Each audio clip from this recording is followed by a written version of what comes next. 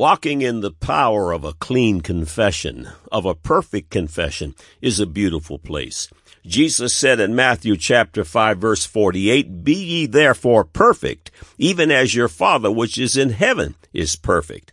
2 Corinthians 13:11, "Finally, brethren, farewell. Be perfect, be of good comfort, be of one mind, live in peace, and the God of love and peace shall be with you." You can be and must be perfect. I can hear the rancorous chorus, "I guess you're perfect, right?" Imagine that you can answer, yes. Perfection can be defined as a born-again soul who has repented of all sins and forsaken them and has surrendered his life to the Word of God, Jesus Christ. Lest that sound bizarre, consider this analogy.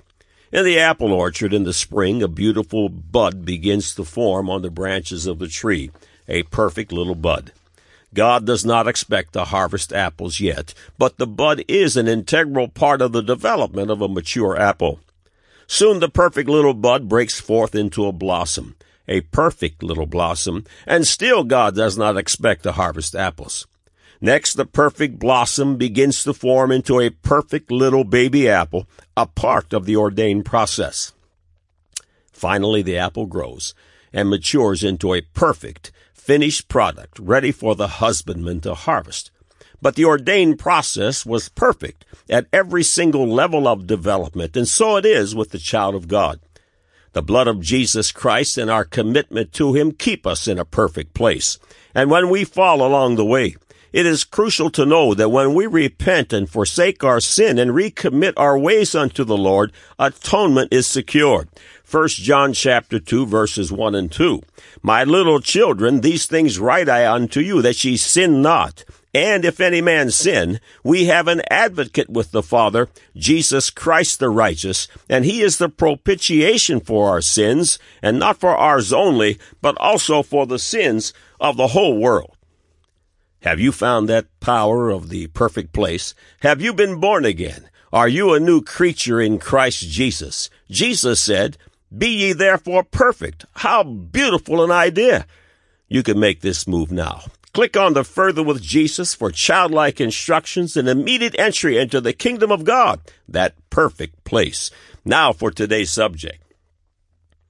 God said, Zechariah chapter 14, verses 1 through 12, "Behold, the day of the Lord cometh, and thy spoil shall be divided in the midst of thee. For I will gather all nations against Jerusalem to battle. And the city shall be taken, and the houses rifled, and the women ravished, and half of the city shall go forth into captivity, and the residue of the people shall not be cut off from the city. Then shall the Lord go forth and fight against these nations, as when he fought in the day of battle. And his feet shall stand in that day upon the Mount of Olives, which is before Jerusalem on the east. And the Mount of Olives shall cleave in the midst thereof toward the east and toward the west. And there shall be a very great valley. And half of the mountain shall remove toward the north, and half of it toward the south. And ye shall flee to the valley of the mountains, for the valley of the mountains shall reach unto Azael. Yea, ye shall flee, like as ye fled from before the earthquake in the days of Uzziah, king of Judah. And the Lord my God shall come, and all the saints with thee. And it shall come to pass in that day, that the light shall not be clear nor dark, but it shall be one day which shall be known to the Lord, not day nor night, but it shall come to pass that at evening time it shall be light. And it shall be in that day that living waters shall go out from Jerusalem, half of them toward the former sea, and half of them toward the hinder sea. In summer and winter shall it be. And the Lord shall be a king over all the earth. In that day shall there be one Lord, and his name one. All the land shall be turned as a plain, from Geba to Rimmon, south of Jerusalem. And it shall be lifted up and inhabited in her place, from Benjamin's gate unto the place of the first gate, unto the corner gate, and from the tower of Haneel unto the king's winepresses. And men shall dwell in it, and there shall be no more utter destruction, but Jerusalem shall be safely inhabited. And this shall be the plague, wherewith the Lord will smite all the people that have fought against Jerusalem. Their flesh shall consume away while they stand upon their feet, and their eyes shall consume away in their holes, and their tongue shall consume away in their mouth."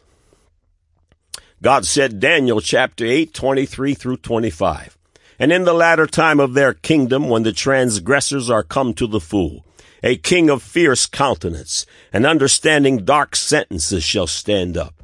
And his power shall be mighty, but not by his own power. And he shall destroy wonderfully, and shall prosper in practice, and shall destroy the mighty and the holy people. And through his policy also he shall cause craft to prosper in his hand, and he shall magnify himself in his heart, and by peace shall destroy many. He shall also stand up against the prince of princes, but he shall be broken without hand. Man said, these doomsday prophets make me laugh. There will be no doomsday and certainly no end of the world. Now the record. The awesome beauty of the prophecies of the Word of God are unfolding before our very eyes. Fathom this. We may be the very generation that sees the end of the world as we know it. Prophecy is one of the 4 proof standards employed at God said, man said. Thousands of years before an event transpires, God declares it in his holy word. For many, these marvelous prophetic declarations are proof enough of the inerrant supernatural characteristics of God's word. Yet the staunch skeptic has devised mental workarounds and requires more, and there surely is more. When God's prophecies are subjected to the rigors of the statistical laws of probability, and the chances a mere man could accomplish such a feat, the numbers are so overwhelmingly in favor of God that the implausibility of unbelief is truly staggering. This is God Said, Man Said feature article 534, where God's word in the majority text authorized King James Version is proven true and righteous altogether, time after glorious time. All of these features are archived in text and streaming audio. Every Thursday eve, God willing, they grow by one. Welcome to God Said, Man Said. We look forward to your visit. May the face of the Lord shine upon you and your house with light and truth. There is a general foreboding and uncertainty afoot in the world, a sense of dark trouble. It surely appears to many in the faith that the return of Jesus Christ to receive the church unto himself in the clouds is imminent, and all around this event is dark global trouble of unparalleled proportions. Listen to Matthew 24, 3-8. And as he sat upon the Mount of Olives, the disciples came unto him privately, saying, Tell us, when shall these things be? And what shall be the sign of thy coming and of the end of the world? And Jesus answered and said unto them, Take heed that no man deceive you. For many shall come in my name, saying, I am Christ, and shall deceive many. And ye shall hear of wars and rumors of wars. See that ye be not troubled, for all these things must come to pass, but the end is not yet. For nation shall rise against nation, and kingdom against kingdom. And there shall be famines and pestilences and earthquakes in divers places. All these are the beginning of sorrows.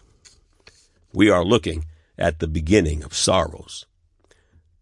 This is the 22nd feature in the series, The 21 Signs of Doomsday. If you have not considered this amazing information, we urge you to take the time to do so. Start with feature number 1. We will list the entire series at the end of this article. Things are moving swiftly on the globe in regard to Israel. It is crucial to remember that the tiny nation of Israel is the central focus of the very battle of Armageddon and the end of the world as we know it, the ultimate sign of doomsday. God Said, Man Said subscribes to the weekly recap of the International Jerusalem Post, one of Israel's prime newspapers. To get a feel of what life is like for Israelis, we have lifted several paragraphs from the May 13 through 19, 2011 issue, so you can have a sense of what is happening there on the ground. These first paragraphs come from the feature, The PLO's Desperate Defenders, with the subhead, Otherwise intelligent people are willing to make absurd statements because they are in a state of panic. They realize that the Fatah-Hamas unity deal discredits the land for peace paradigm. End of quote. The feature was written by Caroline Glick. She writes, By most accounts, the Fatah-Hamas unity deal signing ceremony Wednesday was a grand affair. Hamas terror chief Khalid Mashal jetted in from Damascus. PLO Fatah Palestinian Authority chief Mahmoud Abbas flew in from Ramallah. The ceremony was held under the auspices of the newly Muslim Brotherhood-friendly Egyptian intelligence services. UN representatives and Israeli Arab members of Knesset were on hand to witness the historic accord which officially put the PLO in bed with Hamas, the Palestinian branch of the Egyptian Muslim Brotherhood, and a terrorist organization dedicated to the annihilation of Israel and the establishment of a global caliphate. First, some upheld the deal as a cause for celebration. On Wednesday, Channel 10 senior political commentator Ravi Drucker opined that the deal may increase the chance of peace between Israel and the Palestinians, ignoring the fact that the pact paves the way for Hamas's integration into the PA's U.S.-trained security forces and its membership in the PLO. Raviv rapidly claimed that the villain in all of the recent developments is none other than Prime Minister Benjamin Netanyahu, who is destroying all chance of peace by pointing out that the Palestinians have opted for war. End of quote. In the same Jerusalem Post, Daniel Gordis deals with this year's Israelis' Independence Day observance. He writes, "This year, however, that unbridled euphoria is going to be hard to come by. Israel is marginalized in ways that it would have been difficult to predict just years ago. Hamas and Fatah sign a treaty, but the international pressure for Israel to negotiate and perhaps even to capitulate continues unabated. President Barack Obama can say with impunity that America will be relentless in defense of our citizens, but Israeli leaders are not permitted that same unabashed determination. Osama bin Laden can be summarily killed, and no one calls it an extrajudicial killing. Egypt threatens to open the border to Gaza. Iran pursues its weapon. Turkey jettisons Israel and cozies up to Iran. Hezbollah has completely rearmed under the nose of the UN, and the pressure to make peace is consistently applied only to the Jewish state. Consider this. There is no other country about which the following two predictions can be made with equal plausibility. The first prediction: in 50 years, Israel will be a thriving democracy at the cutting edge of technology, medicine, and education, a first world country in every way. The second prediction: in 50 years, Israel will not exist. But the second possibility is equally plausible. Increasing numbers of academics and diplomats, as well as rank-and-file Europeans, now assert that the creation of the Jewish state was a mistake. Polls show that Europeans rank Israel close to North Korea as a threat to international peace. Israel is the only country that British academics are eager to boycott. No other country's right to exist is openly debated in the pages of the New York Review of Books. It is not out of the question that the world could end Israel's Jewish character or bring it to its knees altogether. How times have changed. Today, Egyptian peace may be fraying. Jordan's King Abdullah is vulnerable. Relations with the Obama administration are strained. Iran's Mahmoud Ahmadinejad can speak at Columbia and walk the streets of New York. But Britain issues arrest warrants for Tzipi Livni. Israelis wonder with whom precisely they are supposed to negotiate a deal when Hamas and Fatah become one, yet the world still holds Israel accountable for the impasse. End of quote. Besides all the above, something else has happened, and for many it has slipped by unnoticed. Again, from the International Jerusalem Post, in its April 29 through May 5, 2011 issue, we find the following comments made by Caroline Glick.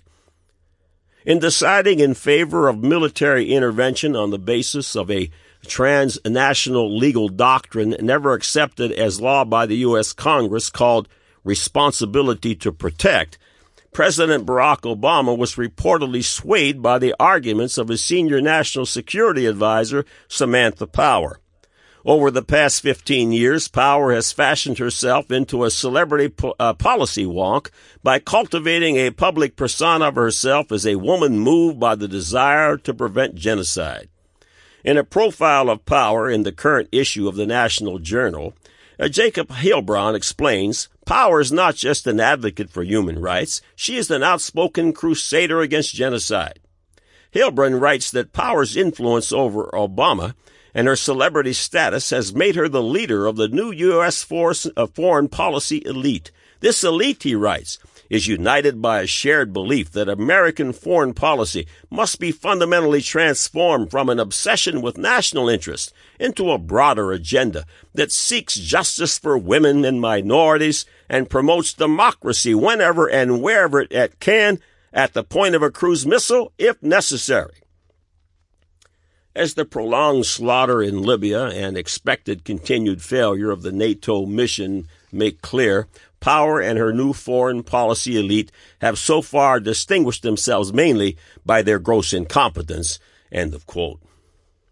Samantha Power is also on record supporting the building up of the Palestinian state with billions of dollars. She also favors large contingents of non-Israeli military to be placed in Israel in order to keep the peace, if necessary.